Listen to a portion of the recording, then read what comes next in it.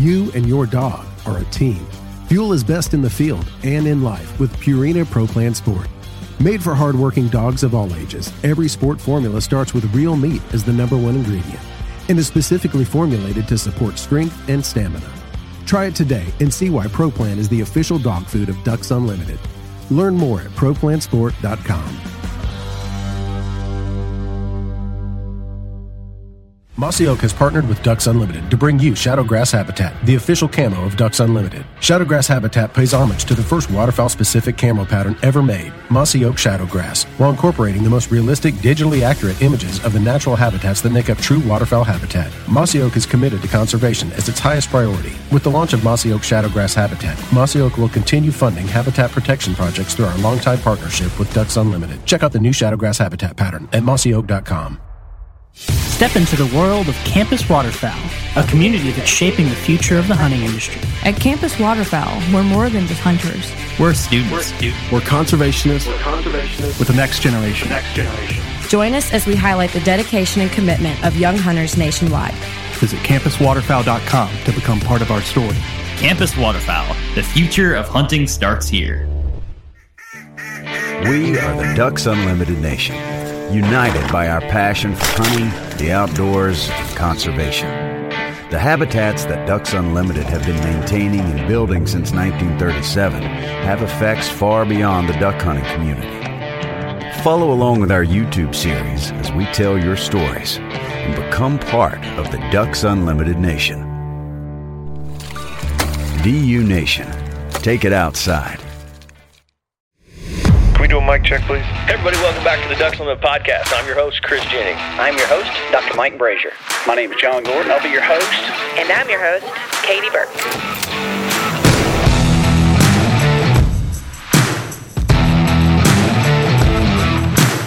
Welcome to the Ducks Unlimited Podcast, the only podcast about all things waterfowl. From hunting insights to science-based discussions about ducks, geese, and issues affecting waterfowl and wetlands conservation in North America. The DU Podcast, sponsored by Purina Pro Plan, the official performance dog food of Ducks Unlimited. Purina Pro Plan, always advancing.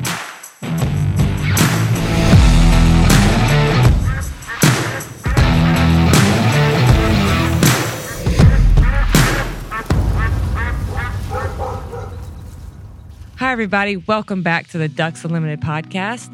Today on the show, I have two special guests. We're kind of doing a special episode leading up to the Federal Duck Stamp Competition. I have artists Kira Sabin and Adam Grimm. Welcome to the show, guys. Thanks. Hi, thank you. So Adam has been on the show before. He is a two-time Duck Stamp winner. And are you 2 or 3-time DU Artist of the Year at this point? 2-time. 2-time. Okay. The canvasbacks and the pintails. Yeah, that's right. Yeah. Okay. Well, welcome back. If people haven't know who Adam is or anything like that, he actually was on the show a while back in episode 342. So go back, give it a listen, learn all about Adam and his life and how he got to where he is. But Kira, since you are new to the show, I'd like to start with you and kind of give us a little bit of your journey into becoming an artist and bringing yourself to the Duck Stamp competition as well. So what kind of brought you to this point? Yeah, I certainly didn't expect to get to this point, I don't think. I went to Minneapolis College of Art and Design for my degree. I've always wanted to be an artist. That was my route. But I didn't quite know about the Duck Stamp until 2019. A lot of people in my family hunt, and my grandpa told me about it. And that year I entered. It was the first year I entered, and I became totally obsessed and tried to learn everything that I could about it. And then how I ended up here would be I would blame COVID a bit, is when I got on the app TikTok, which a lot of other people did at the time, which felt pretty cringy to me at the moment. But I just started documenting my interest in the program and the Duck Stamp in general, and people wanted to follow along, and it kind of blew up. And I've been very passionate about it ever since. And somehow that has led me to talking with you guys, which is crazy to me. So did you hunt at all growing up? So you said your family hunted, did you? Yeah. I've never had a great interest in it So I haven't myself. My little sister did once, but they always have, and I've loved their stories. How they it feels like it's a traditional event and everything. It's been big. My sister, I grew up hunting, but I have an older sister, and she never did either. She never was super interested in it. Yeah, I think it just, some people get the bug and some people don't. When you were going through school, Kira, were you doing more realistic work, or did you kind of switch over into that with the duck stamp? Like, were you already familiar with that? Realism was always my preferred method. I guess in college, even I had to steer away from that a little bit just because it's such a strict schedule. You don't really have enough time to do exactly what I wanted even. So just focusing on realism and the duck stamp was definitely my favorite aspect of it. Yeah. Adam and I talked a lot about his college journey and how being into realism in college was not necessarily an easy path. Did you find you had to fight for wanting to do realism in school, or was that just something you did? You just did it anyway, or how did that work for you? I think I compromised a little bit. I mean, they definitely were in support of realism. I just you have 2 weeks to finish 4 projects, and you can't really dedicate that much time.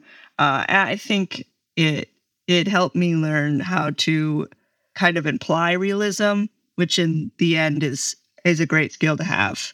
So there were pros and cons for sure. So let's go into, since we are talking about this year's competition, which will be on the 15th and 16th of September, correct? At Drake University in Des Moines. So how did you go about your subject selection for this year, and what played into the species you selected? I always look at the species that are eligible, and I always think, if I were to win with one of these species, which, I want to win with a species that's popular and that has broad appeal, because it definitely helps if you are lucky enough to be selected by the judges. It helps a lot with print sales. And I always think, if I were to win with a species that isn't very popular, it would be still a great thing to win it. But in the end, a lot of people aren't, maybe when I won the first time with the model duck, a lot of people had no idea what that duck species even was. They're very region specific in Texas and Louisiana, in Florida. And most people thought it was either a hen mallard or a black duck. Now, because of my age and some of those elements, I still sold quite a few prints, but I guarantee there's still people to this day who don't know what that species is that own the print. So it's just, one of those things that I kind of think about. So I always try to pick a popular species. And there were some good species this year that were available, species that we have here in South Dakota, and species that I have a lot of reference on. The funny thing is I was really planning, I had an idea in my head of what I want to try to paint. And I ended up getting injured this spring. I was going to go out and try to get the reference for what I wanted to paint. And it's a lot of work. I mean, it's like duck hunting, but harder, because you got to really worry about sunlight. It's more than just getting the birds into shotgun range like duck hunting. It's getting birds into maybe within 20 yards, on the ground where they're comfortable. They don't know you're there. So that means deploying a full ghillie suit, face mask, laying on the ground, maybe getting bit by mosquitoes or other things. I mean, we're laying on ice, which is also sometimes the case here, as our spring lasts a while, or our winter, I should say, lasts into spring quite a while. But that was actually my downfall this year, because I was my daughter has a big aviary, and because she also loves waterfowl and ducks, and has won the Federal Junior Duck Stamp Contest 3 times now. But she was trying to de-winterize her aviary, which there's a lot involved, because, all winter is just a huge battle trying to keep open water and everything else. But I walked in there and I picked up a log to move it, and there were, underneath the mud was still some ice, and I slipped on that and fell on the log and cracked my ribs. And it was, I almost couldn't even walk. I hobbled back to the house, went to the hospital. But I really was laid up for about a month, right when spring, that prime time for photographing was coming on. I did manage to photograph some of my daughter's ducks in her aviary, and that's what I actually ended up using for reference. So I still got the reference, but they were actually for aviary ducks. So thank God for that. So I guess that really kind of made your choice of what species you were going to do. For sure. I mean, I know people who drove, halfway across the country to get their reference and went to other aviaries to, people that had birds that are difficult to keep and photograph their reference. And, the other thing, though, is you're supposed to keep your species selection, and really, you really want your artwork to be unanimous in the contest. So I always work very hard to not let the cat out of the bag. So you can try to pry, but I won't tell you what I painted. So, I'll just guess. You might be able to guess. A lot of people can. You can look at the entries. I mean, I can generally pick out most of the artists that I pay attention to their work, and everyone kind of has their own unique style. But yeah, and I guess in the name of fairness in the contest, and so the judges couldn't ever find out, that kind of thing. It's something I've always done, and so it is always kind of a surprise, like for everyone to go online when they post the entries and see. And it's interesting. I'll get people that'll write to me and say, "Is yours number 142?" And I'll look at it and like, no, that's not my. So not everyone can tell, but a lot of people can usually guess it. So I guessed your widgeon. I knew that was yours. Oh, yeah. Oh, yeah. Well, I'm quite the opposite in that way. Like it's controversial for me to document my process. So, well, okay. It's funny that you said that about the model duck, because that was part of the reason why I chose the model duck last year, because I liked how people didn't know who it was or what it was. And I've had so many people also show me the mallard hens that they see. And I can't believe I found a model duck. I'm like, I'm so sorry, it's not a model duck. But I partially chose that because you won with that in 2000, 2001, around 1999. That was the year I was born. And I just thought that was really nice. And I liked the species. So I chose them. I don't think I choose I don't think about the future too much, probably to my detriment. Since I haven't entered that many times, I kind of just go with the species that I really like, because I figure it's probably going to be a long time till I win sometime. So I might as well be passionate about the species and make a painting that I would really just like to do. So this year people know that I've chosen the pintail because they've watched me paint it. And I think it's won 5 times already. So maybe, it's a popular duck. Maybe it would win again. Maybe it wouldn't because it has won that many times. But pintails have always just been one of my favorites. So I just went with that, even though they might be looking for something else this year.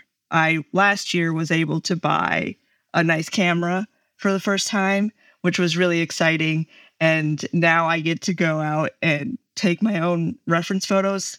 They are definitely not perfect at this point because it is a whole art within itself that I have to learn and improve on.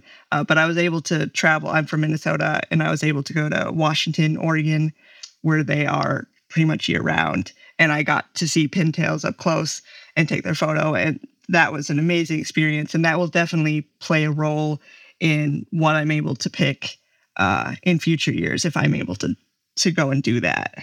Yeah. And pintails are, just as a hunter, they are popular. They're probably one of the more popular breeds out there. And you never know because the judges are different. So you don't know what you're going to get and what they're looking for. Or I always find that part of the competition really interesting, of the criteria of how they choose judges, and they kind of come from so many backgrounds. Some will have art backgrounds, some will just have a biology background, which is really interesting. So it's an interesting way because you have no idea what you're going to get, and they try to keep that pretty close too, so you don't know who the judges are going to be. Mm-hmm.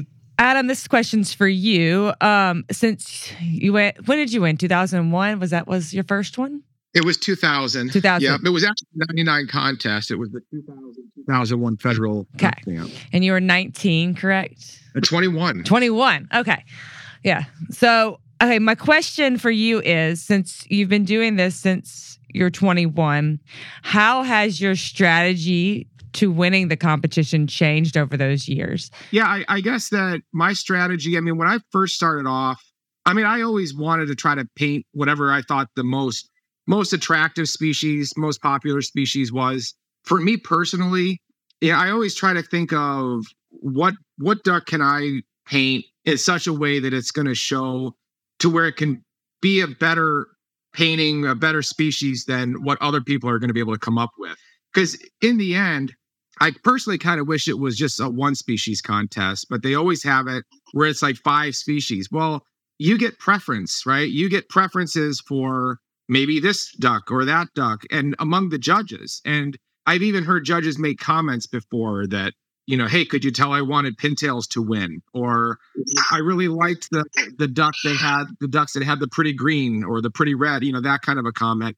And it's like, okay, well, I mean, that's nice, and I understand that. But at the same time, you really have to judge the paintings as equally as you can and keep those biases, aside, because if the artist knew that one of the judges had a preconceived bias against a species, they probably wouldn't have painted it. And so, but it's an eligible species, so that really shouldn't play a factor. But unfortunately, it does. I know that, like one of the most popular duck species is wood duck. Wood ducks are beautiful. Arguably one of the prettiest ducks in all of North America. And I know that some people don't like them because they have a red eye and it like freaks them out. They just don't like their on a wood duck. So, it's those little things that I always think about when I'm going to do a painting, like the Northern Shoveler. People call them Hollywood or Smiling Mallards, different nicknames for them. They're a beautiful duck, beautiful color, beautiful contrast. They have a yellow eye, which I think is really neat. It looks very wild to me. But they have this big bill, this big heavy bill. And I think it's super cool. My daughter even has some in her aviary, and I love them. They're one of my favorite ducks that she has. But when you have people judging a contest that don't know the duck species, which you would think that they all should, but that's not a lot of times the case. And so if you have judges that don't even know the duck species and they suddenly see this duck with this huge schnoz, right? They look at it and they're like, what the heck is that? Like, I'm not going to vote for that. That's weird. And it looks weird if you don't know the ducks. But once you learn the ducks, it's like you grow to love those little things that make them unique and different. And so I guess for me, I take all of that into account. I always just try to think what's going to have the best broad appeal, what's a popular species, what duck do I think can beat another duck, right? And for what reasons? I mean, is it better, more normal anatomy, better color, better contrast, more widely known? I mean, all of those things play into my head. So for me, it's not just about trying to win the contest. And I don't know that it's ever been. I mean, I've always taken into account what species do I think has the best chance of winning among the species that are eligible. The first year I won with the model duck, the black scoter was also eligible. Those were the 2 last ducks that had never been featured on the federal duck stamp. And so you could say that it was like the contest between the ugly ducks, right? And the only way to get the black scoter on was to have it all by itself one year, because they're like, okay, we really want to have all of the species at least featured once. And they just couldn't beat anything else. Like the black scoter, it just doesn't have the contrast. And I mean, it's not to say that it couldn't if the painting was done correctly, but it hadn't up till that point. So I chose the model duck because I thought, well, more people know what a mallard is, and it looks more like a hen mallard or a black duck. So I thought maybe it has a better chance than the black scoter just because of that. And so, and I guess I ended up choosing wisely that year because it did win. But I made the painting more about the light on the bird than the bird itself, because the bird itself is just a brown duck, not overly exciting color-wise. They do have a beautiful blue speculum. The drakes have a nice yellow bill. They have the orange feet. And it was actually the second time I had painted modeled ducks. I had painted them the first year that I entered the contest and came in 16th place with it. So, but I ended up revising how I thought about what this painting should look like. And like I said, I decided to make it all about the lighting. And actually, it was a hen blueing teal on a South Dakota marsh that inspired that idea, because they're also a drab kind of colored duck. And I watched this hen bluewing raise up and flap her wings on the water. And the way the light was coming through the feathers, I just remember thinking, wow, like that's so beautiful. That could make any duck look good. And so that's how I kind of came up with that idea. But anyways. I have a question. I don't know if you remember. Do you remember if any Scoters made it in the top 5 that year? Or was it all model ducks? Yes. No, I think the runner-up by Terry Dowdy was a black Scoter. So, I mean, they're, and I think they're a beautiful duck, but they're all black they have like a yellowy orange knob on the top of their bill. They're beautiful, but the eye gets lost because the eye is dark. They're just very dark. And so it really has to be about, kind of like the model duck, it has to be about more than just the duck. And I think that the judges just had a problem overall with it just because they're so dark. It just doesn't look like a duck like they're used to seeing when they take a walk in the park, or, I mean, it's a sea duck, so they're not real widespread. Although they do show up throughout the U.S. on occasion, on bigger lakes and things. So, but most people don't know what they are. Right. So I interviewed Jerome Ford and Susan Fellows, this is right after the duck stamp release. And they mentioned, now they did not confirm this. I don't want anyone in the audience to think this is like going to happen, because it was not. But they were saying that since then, the Scoter was the last, but since then we now have the cackling geese, and that the cackler has not been on the stamp yet. So, and I asked about, it definitely will make its way, I think, come in the next few competitions. I think they're going to try, but I don't know.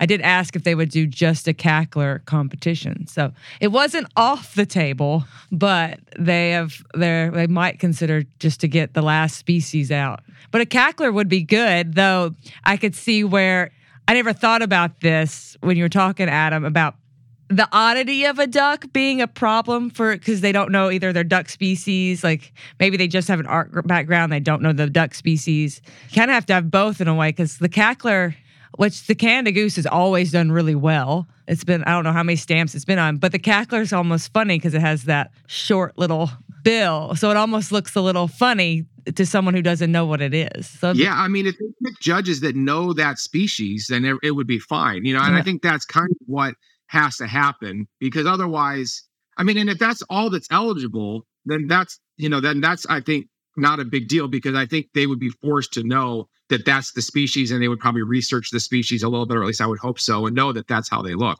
I personally love cackling geese. And the other thing is there's, if I'm not mistaken, I think there's like several subspecies. I know we have the Richardsons here, and so I don't know if they would pick one specific type of cackling goose, but I know that our Richardsons that we get here are incredible. I mean, they're so tiny. Out on hunting type outings, we actually shot one, and we had a Drake Mallard also, and it was smaller than the Drake Mallard. Oh, wow. And I think people don't understand just how tiny that they can be. It's really unbelievable how small. It's really, they're neat to see. And that little stubby bill is so cute.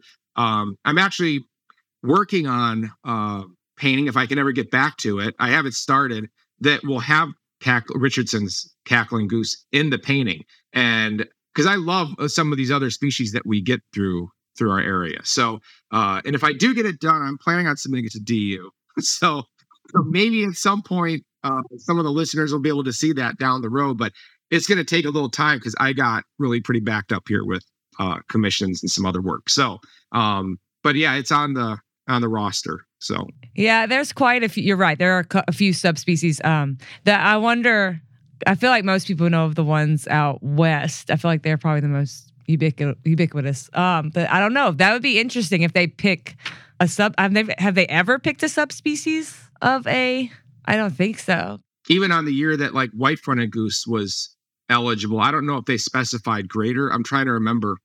Yeah. So I don't know. I don't know how into the weeds they get on that stuff, but it would be helpful if they specified, though, because like I said, some of the different subspecies of cackling geese do look quite a bit different. And so like I was saying, us having the Richardsons here, I kind of have a preference towards them because I think they look closer color wise and marking wise to a regular Canada goose, just like super shrunk down. I just think they're super cute to the anatomy, and I really like them. That's why I want to do this painting if I can get back to it. So, well, maybe they'll be in the list next year. I don't know, but they said that's the one they're missing now. So wow, and they want all of them done. So yeah, so it probably will show up probably the next few years at least.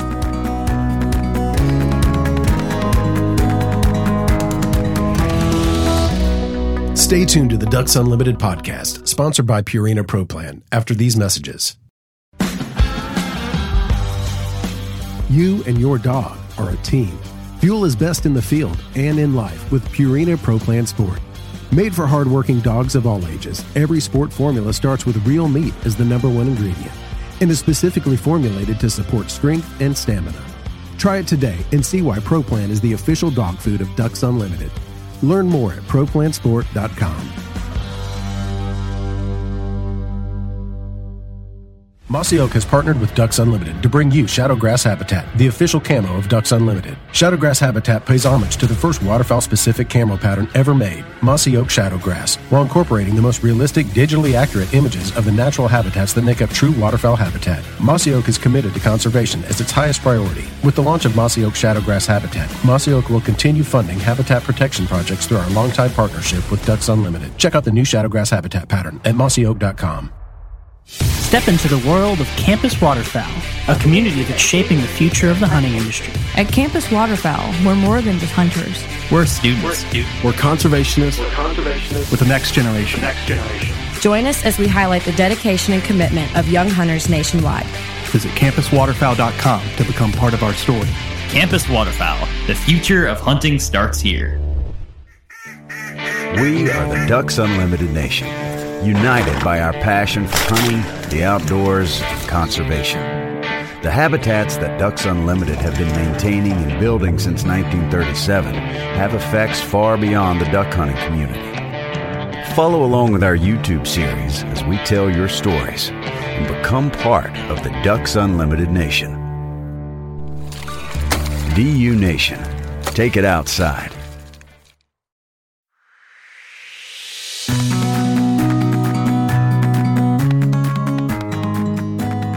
Do y'all get to put any input? Like, do you ever get to say, like, for example, like, oh, it'd be really helpful if you told us what subspecies? Does artists get any sort of, like, do y'all get to give any feedback at all? I've talked to Suzanne Fellows and some of the past duck stamp competition chiefs of the program, and I don't know that they are really that.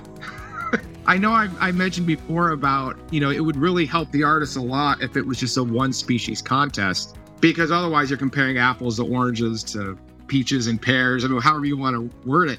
And their response to me was, well, one species contest would just be so boring.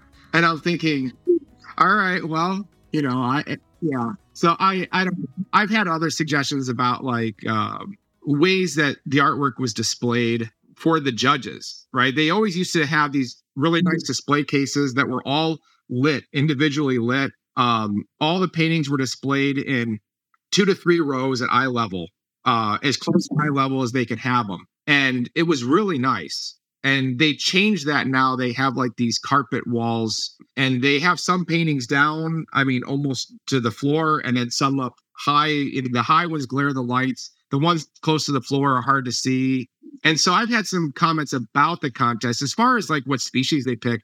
Other than I'd like to see it be a single species thing, I really am okay. I love all of the waterfowl. So, if they picked some kind of sea duck or whatever, if it was what everyone had to paint that year, then that's just what it would be. And, I would be concerned about this could beat that or, that kind of a thing. Because, even amongst a single species, you still have those thoughts of, well, are the judges more likely to want to pick a bird on the water or a bird standing or a bird in the air, diving underwater? I've seen that before. There's a lot of things you can do, a lot of directions you can take it. But, in the end, you only get to do one entry. So you want to take a gamble, but you want to play it safe a little bit and try to think of what's going to make a good design that's going to look good small. I kind of have like a checklist in my head for what a duck stamp, what a good looking duck stamp should be or could be.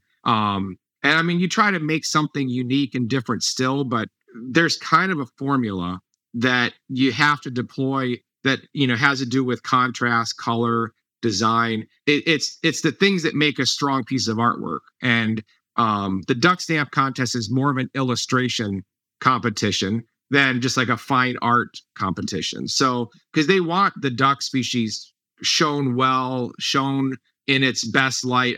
The guy that used to run the program, Bob Lucino, years ago, the one who was the chief of the duck stand program the time I won, the first time I won the contest, he told us, I was at it with a group of other artists. He said, you want to think of like Ken and Barbie on Malibu Beach, with the sun blowing through their hair, like that's kind of how you want to think of it, because that's really what you want to show, is you want to show that species in the best possible light. And he had a number of other checklist things. He said, you don't want to show the back of the bird too much. You don't want the ducks like back to the judges, right? You don't want a bunch of green in the background, because that's kind of like not the right time of year. All of these different things. And I'm looking at my entry that had not won yet, right, for the contest. And I'm thinking, oh no, because the first time with the model duck, I had the back to the judges. I had green background because they are a southern duck. So I thought it made more sense to have the green color. All of these things that he said not to do, I did. But yet when he saw it, he said, that could win. And I said, yeah, but I'm breaking all the rules. He's like, yeah, but he said you did it in such a way that it still looks really good. So I don't know. You just don't. In the end, you do what you think is best, and you just go for it. So yeah, that makes sense. All right, so that was really good, Kira. I also want you to be able to ask Adam anything. So if you have a question, feel free to go in. Yeah. I wanted to say I've been such a fan of yours for so long. Your canvasbacks that won have been like my top favorite of the winners for a long time. So it's just cool to even talk to you. Oh, thank you. I was wondering, when the years that you have won, did you think you were going to win, or do you get a feeling like, oh, I think this one is it, or are you always surprised? I usually know if it's a good entry. Yeah. Like I think, okay, this is a pretty good entry. Like I think this will stand up well against other good entries. But I never ever think, oh, I've got it this year. Okay. I mean, you just can't think that. Even if you look at your painting and you think, well, I don't know what someone else could do that would beat this. Even if you think that, it's a contest with 5 random judges that you just have no idea which way they're going to go. I mean, there's years that a painting might win the contest. And I always think, like, if you held that same contest with those same paintings over with 5 different judges 100 different times, how many times would that same painting actually end up winning the contest? Yeah. And sometimes you think, I don't know that it would, but there's years that I think, yeah, I mean, that one would probably have won 80 or 90% of the time, right? I mean, there's years that it's like, yep. I mean, I can look through the entries and say, uh-oh, that one's really good. Yeah. And then you're kind of scared. You're like, well, well, I hope one of those judges really likes, something about what I did versus something that they did.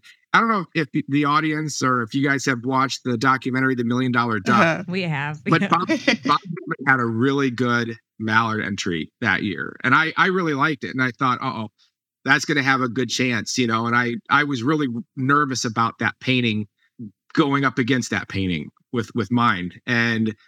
But in the first round, one of the judges voted him an out, which kind of means they don't even think it's good enough to be in the contest, right? Yeah. And then he ended up not scoring that well in the final round. He still made it, into the final round.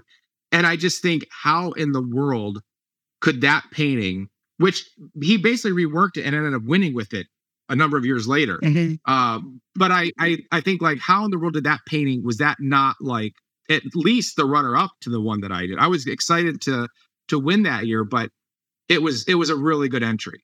And I know that one of the judges said that they liked the ones with the pretty red.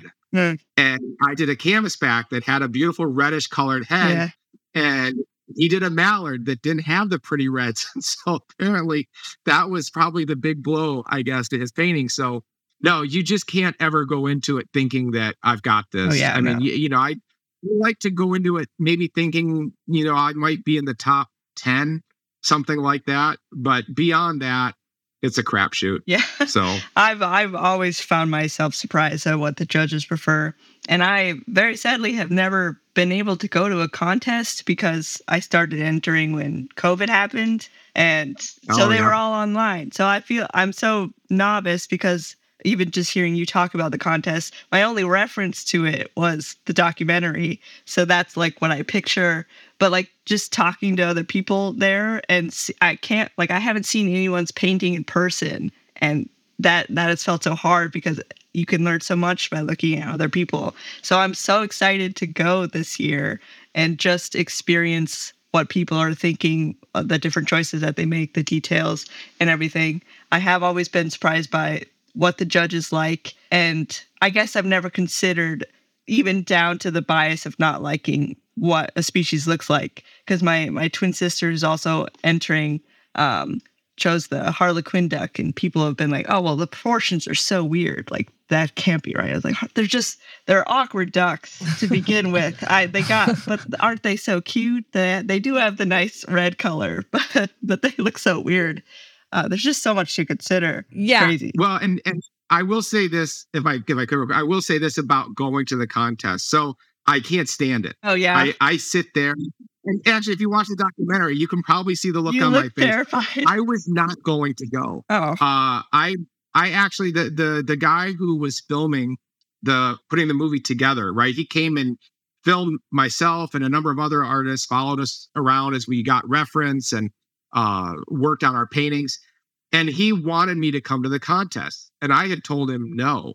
I said no. I said, I said, I've been to the contest before. I said, I can't stand watching it because it is so stressful. The judging sometimes is so bad. Even in usual, I wasn't in it, right? Because like as the winner, you're supposed to go to the following year's contest to talk and that kind of thing. And so I had gone, and I mean, you feel like sometimes standing up and yelling, "Stop the contest! This can't be right.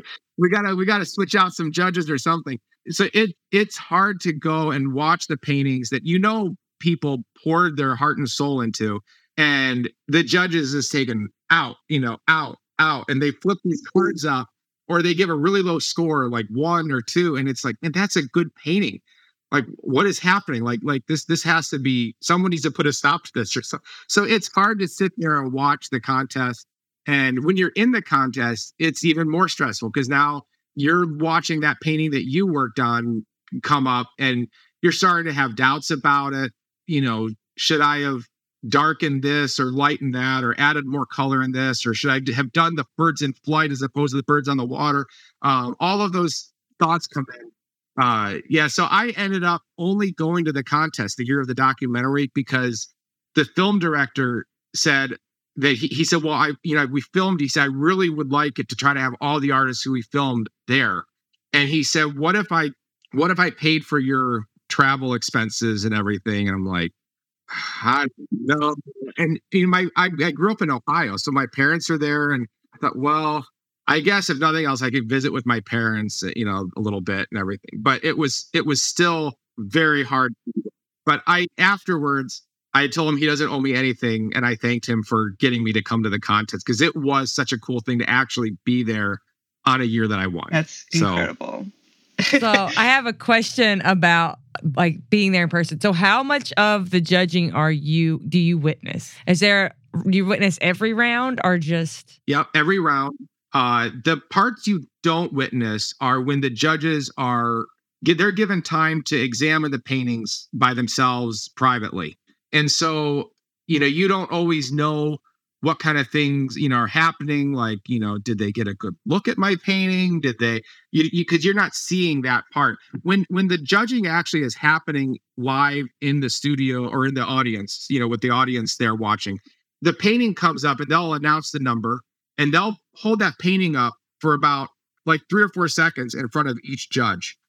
I've seen the judges completely change their mind on a painting. I actually had a painting one year that got voted out in the first round, which means at least 3 judges voted it out, which means they must not have really liked it. And then I ended up coming in 4th place in the contest overall. So they drastically changed their minds.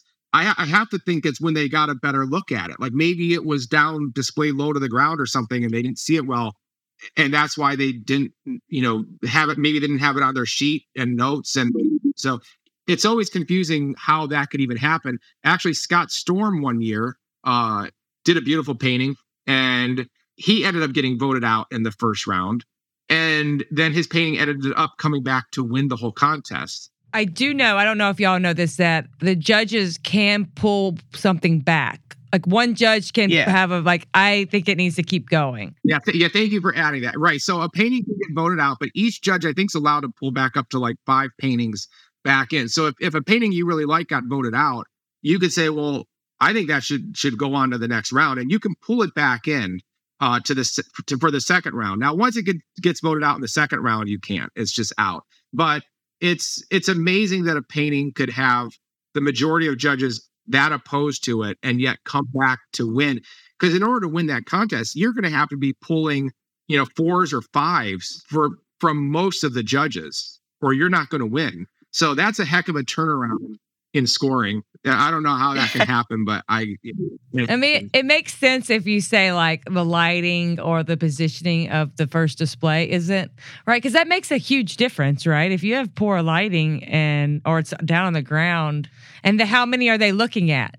It's marketing 101. I mean, that's why in the grocery store, I mean, they have things displayed right at eye level, and companies can pay to get those better positions. So I mean, it does make a big difference. I'm sure it makes a difference in the contest. Now, if you make it past the first round, they'll take the paintings that moved on and they'll display those on the board. It's better, right? It's there because there's less paintings, and now they can actually fit them all on at a better height and everything. And that's how I kind of explain in my mind what I think happened, that a painting could go from being outed in the first round to moving on and actually winning the first place. So, or at least coming in with a high score to finish. So, yeah. Yeah. And you have to also, how many people are in the first round? How many paintings are in the first round? It's usually around 200. That's a lot of paintings. It's quite a few. Yeah. So I can see where just the fatigue of going through that, like looking at 200 paintings, and if one's down low or one has bad lighting, it just gets lost. Yeah, that can happen. I mean, for sure. If there's a lot of something to look at, and there's some that are really prominent, like right at eye level, I mean, they're definitely going to get more notice and attention. And the other thing is it's not maybe easy for some people to get down on the floor to really look at a painting that's displayed low. So, I mean, that's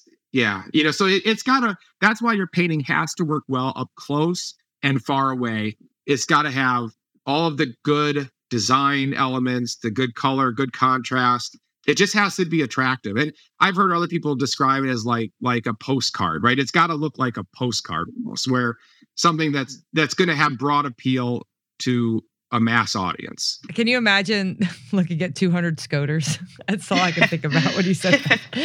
That's a lot of blackbirds right there. That's all I can think about when you said that. I was like, man, that year they had 200 scoters to look at. It's actually really amazing to see how differently all of the artists portray. So there is a really neat element to that. Even like this year with some of the species eligible, there will be a lot of pintails. There will be a lot of some of the other species that are in there because they're harlequins. I mean, they're beautiful ducks. I think scup are eligible, and so there's a lot of really pretty ducks. Snow geese are also in there, and so when you have beautiful birds like that, the way that people choose to portray those beautiful birds is so diverse and interesting to look at. So even if it was 200 snow geese in the contest, I mean, they're a white bird. White birds are beautiful when painted in color. And I just think it would be kind of cool to see how everybody would choose to do that. So, yeah. White birds are the opposite of the black bird. They are. Yeah. I mean, not just the white and black, but I don't think people who aren't artists realize how much color is in a white bird. Yeah. Depending on the lighting, I mean, you can have yellows, oranges, pinks, tans, purples, blues. You have the reflected light off of the bright area down here that reflects light into the shadow. So you can get all kind of beautiful form and color. It's really, really remarkable. It's funny that you guys say that. I did a local news interview once, and we talked for like half an hour at least. And it was the year I was entering Ross's Goose, and they asked me why I chose it, and I said, the white, because I love white with the sunset. It's so fun to paint. And I said, I really love white animals. And they, when they released it, they cut just that sentence out and put it with no context on either side so that they say something about me and then it cuts to me and I say, I really love white animals. And then that's it. And now that's a running joke, but truly it's really rewarding to paint white animals. I like all animals of all color. Oh, yes. I just want to put that. I do. I would also like to try the black skunk. Adam, before we wrap up, I do want to ask you one more thing about. So when does your daughter get to enter the federal duck stamp? Well, she can enter the adult or the federal junior contest one more time. Okay. Then I guess she can't enter the adult contest. You have to be 18 as of some specific date in June. And I have no idea why that is. Her birthday's in July, right? So the contest deadline is always August 15th for the adult contest. So I'm actually not sure why the June date matters. Why it just isn't that you have to be 18 by the time you enter. But because of that, she won't be able to enter this upcoming year. She just turned 17 this July. So wow. So I think she's still a couple years out from being able to do it. But because someone had said something like, well, she could maybe win the junior and the adult in the same year. And it's like, yeah, no. She does have, I will say this, her paintings keep getting better. I mean, I actually have her junior duck stamp, the one that she won with this last time, sitting right here. Wow. Oh, yeah. And incredible. It's incredible. I mean, the first time she won the contest, it was like a total shock. I mean, I just couldn't believe that they picked it. It wasn't even, I mean, I looked at all the junior entries and she didn't have the worst as far as the best goes from the state. I didn't think it was the best. I mean, but I wasn't a judge. And when they picked her painting, I was just like, they picked Madison. I just couldn't believe it. And I was shocked. And when she entered the next time, she didn't enter again for years because there was controversy. People didn't believe she painted it and all of this stuff. And she was really, it damaged her. She was very upset by how she was treated and how her family was treated and everything. So she didn't want to enter. But I told her, I'm like, you've really got a lot of ability. I said, you should really consider doing another entry. And so she did the wood duck painting. And I thought it was a lot better than the one she won with when she was, years younger. And she won the whole contest again. And I mean, it was much more deserved, but I just couldn't believe, because I know how these contests are, you just can't, even if you have the best painting in the contest, it doesn't mean anything, right? You may win or you may not even finish. So, and then with this Green-winged teal painting she did recently, I was like, wow, I don't know. I mean, I'm sure there's paintings out there that could beat it, but I don't know what, because for the junior contest, that's a pretty good painting. And so now I'm thinking about, well, she'll have probably a good chance of winning again if she does another entry, because she's just getting better. But then I'm thinking well, when she can enter the adult contest, that may not be good for me. So competition, I don't know how much I want her in the adult contest. So, but I am excited for her. Like I said, she has such a passion for waterfowl, and I don't know. She probably has 150 ducks. Wow. Right outside right now, all different species. I mean, beautiful green-winged teal, like the one she did her painting from, widgeon, canvasback, redheads, golden eye. I mean, she's got all of these beautiful ducks, and they don't look so good yet, although the wood ducks are starting to come back into their good plumage. But yeah, it's a pretty amazing thing to go and just sit in her aviary and enjoy the birds. So yeah, so I hope she beats you one day. Yeah. I'll bring her on the podcast that day. So one thing I wanted to ask that we just kind of skipped over. So how long, just for our audience, how long from when you get the species until, you said August 15th, how long do you have to enter? They put the species list out way ahead of time. 2 or 3 years, tentative species list. Okay. You know what species are supposed to be eligible next year. Now, they could change it. So like you mentioned the Catholic goose, they have done that before where they said, you know what, we're just going to have it be this. And it kind of can throw things off. I mean, I remember one year I had great pintail reference and I was really excited about I had this whole painting planned out with this reference that I had gotten. I had this whole painting planned out I was going to paint. And then they ended up changing the species and pintails were no longer to be eligible.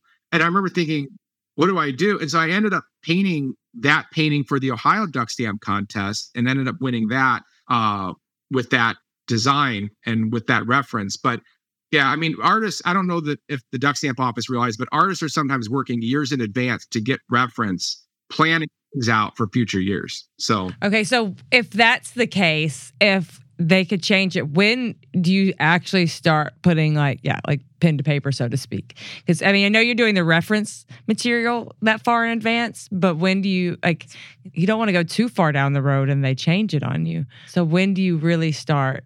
I'm a procrastinator, but I do get like really excited right after the contest ends. Like I want to be thinking about it the whole year. I'll make sketches just to throw things out there for a long time. I should start earlier on the painting aspect, though. I know that I struggle with that. So I usually start right after the spring migration because I always think, well, yes, I'm going into this year thinking I'm going to paint this species and I have good reference for it. But I always think, well, let me see what I get reference-wise this spring, because I try to go out and photograph every spring. And you never know when God puts something in front of you that you had no plans on. And that happened one year with the gadwall. I was out photographing, and I forget what species I was planning on painting for that year. Gadwall were one of the eligible species, but they're extremely complicated patterning, beautiful duck, but not a lot of color, not a lot of contrast. And I was in this little gilly blind thing I had made up photographing, and this straight gadwall came walking right up into this shallow area right in front of me, stood in the water in this really shallow little puddle, and started preening. And it was like he was posing in the sunlight. It was so beautiful. And I thought, well, I feel like I'm meant to paint this bird. Like this seems so staged. The way that it all played out, like this had to be some kind of divine purpose here that I'm supposed to paint this duck. And so I painted it and ended up coming in second place that year in the federal.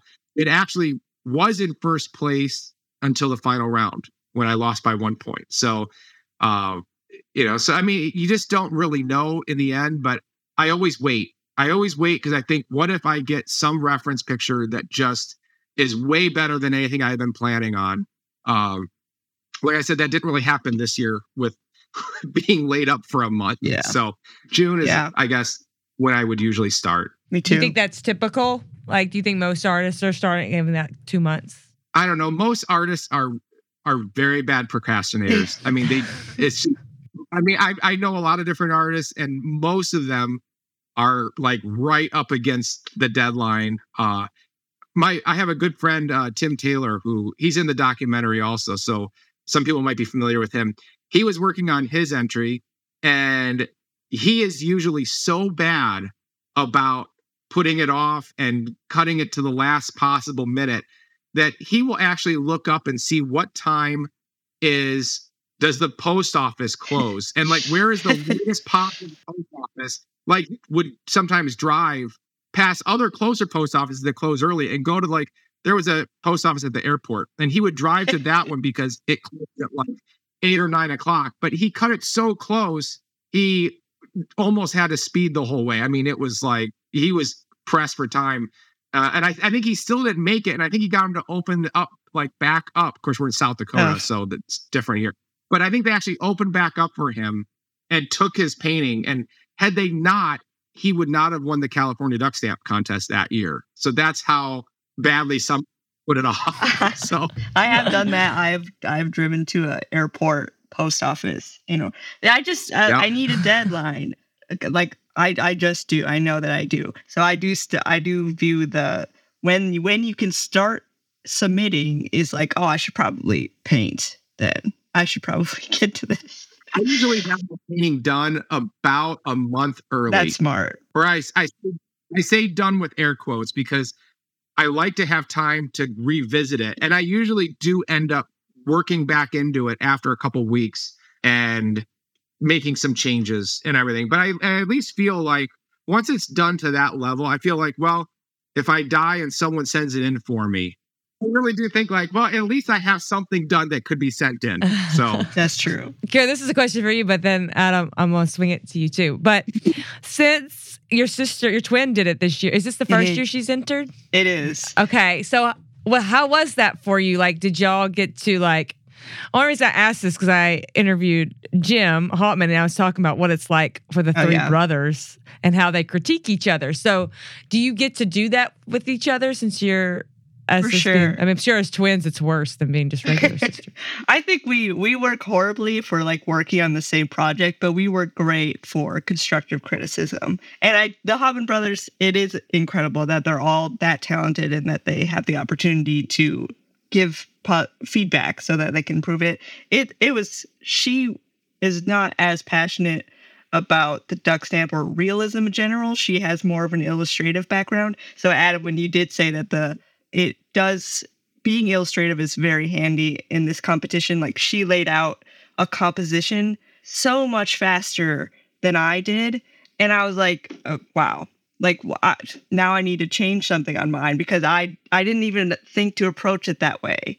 So that has been incredibly helpful this year. My wife is also an artist. My family has an artistic background.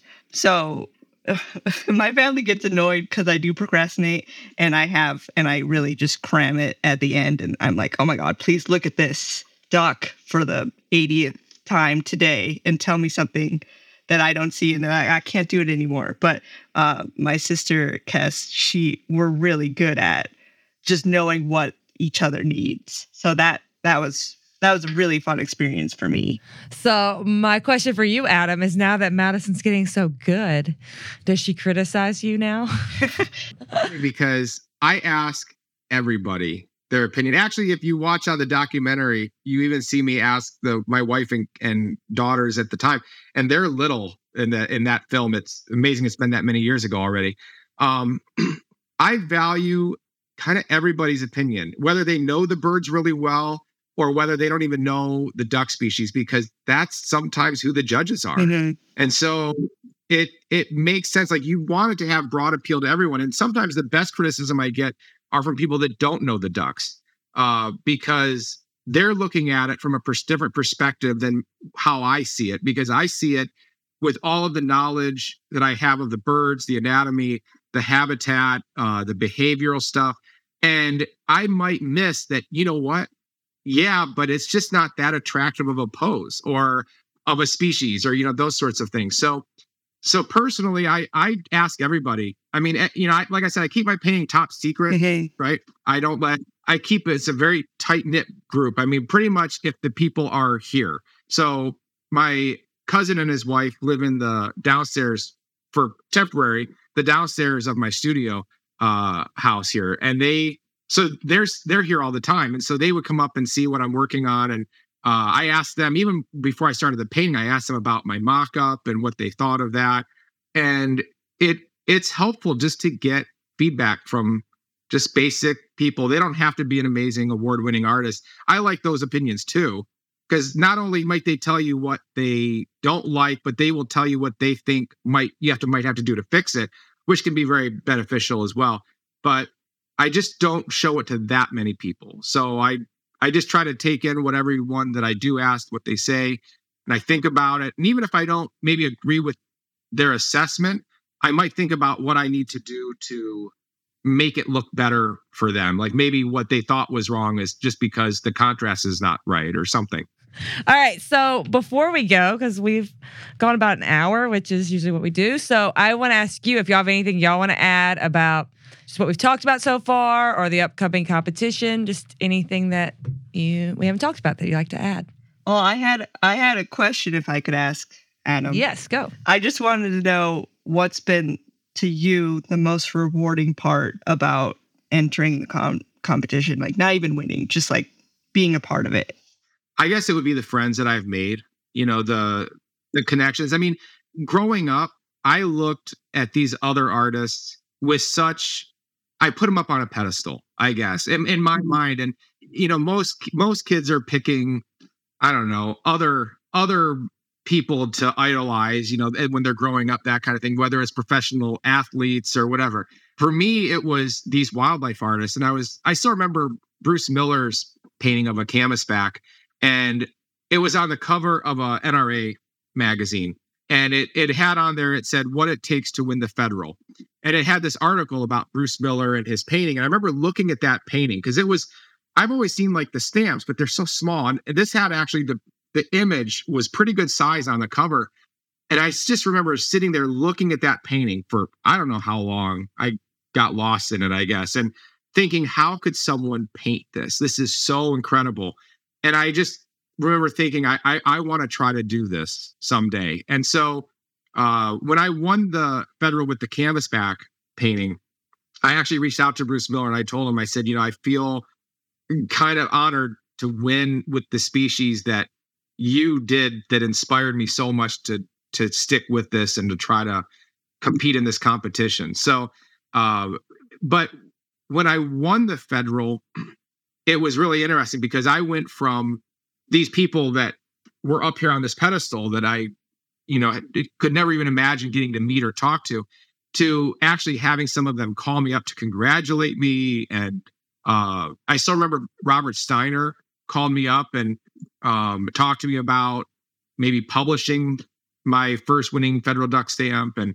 And just to get a phone call from Robert Steiner, who is someone I had looked up to also for years, it was just unbelievable. I mean, it really was a career-making thing to win that contest. And I still have those friendships with these people today, and it's pretty incredible. I love that. And I want you to know that, like, for the younger generation now that are starting to enter, you are definitely one of those people that I idolize. I get emails from people and they're asking me questions and I'm like, I don't know. Why are they asking me? It's so surreal, I guess, to have kind of achieved what I set out all those years ago to do. Mm-hmm. It's been a lot of work. I mean, it doesn't come easy. It's, you have to have God-given talent, but if you don't develop it and put in that energy and effort, it's just going to sit there and go to waste. And so I've just worked hard and try to continue to getting better and achieving what the look I'm trying to go for. So amazing. And I do want to say to go buy a duck stamp. I always try to end that for other people. Go buy one. It's totally worth it. Absolutely. And now you can get you should get the physical one, but now you can get the online one, and it lasts all of duck season for our duck hunter friends. And watch the live stream on September 15th and 16th. Absolutely. And I don't know if Kira has a website, but I do. If anyone wants to check that out, it's just my name with a .com after it, adamgrimm.com. It's pretty simple. You can find me and contact me through that if you have any questions or interest in anything. Yeah, you too, Kira. Say what's your Instagram and all that? My Instagram, all my social medias are just my name, Kira Sabin, maybe .art. I do have a website. It's called raspberrytoodle.com, which is kind of weird, but that's my website. I'll be posting any update. I have a lot of TikTok followers, so if anyone is on TikTok, you can see what I'm doing there. All right. Sounds good. Well, thank you both. Thank you, Kira and Adam, for coming on the show. Thank you. Yeah, thank you. This is actually really fun. We haven't done anything like this for the duck stamps. This was fun. So thank y'all both.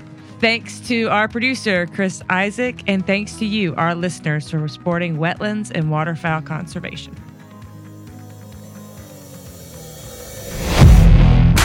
Thank you for listening to the DU Podcast, sponsored by Purina Pro Plan, the official performance dog food of Ducks Unlimited. Purina Pro Plan, always advancing. Be sure to rate, review, and subscribe to the show, and visit ducks.org/DU Podcast. Opinions expressed by guests do not necessarily reflect those of Ducks Unlimited. Until next time, stay tuned to the Ducks.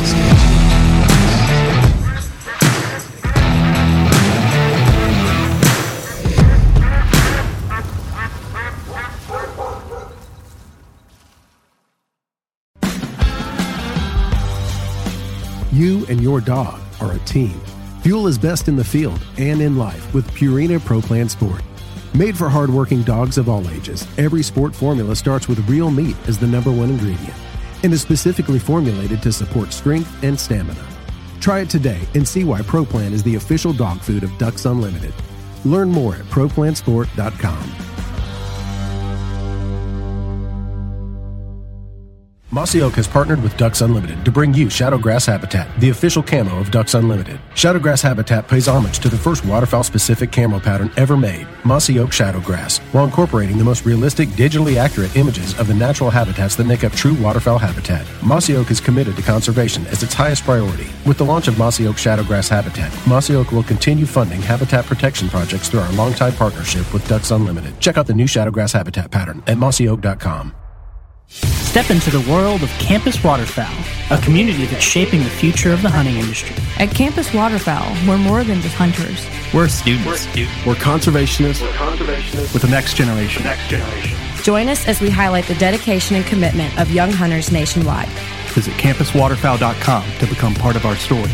Campus Waterfowl, the future of hunting starts here. We are the Ducks Unlimited Nation, united by our passion for hunting, the outdoors, and conservation. The habitats that Ducks Unlimited have been maintaining and building since 1937 have effects far beyond the duck hunting community.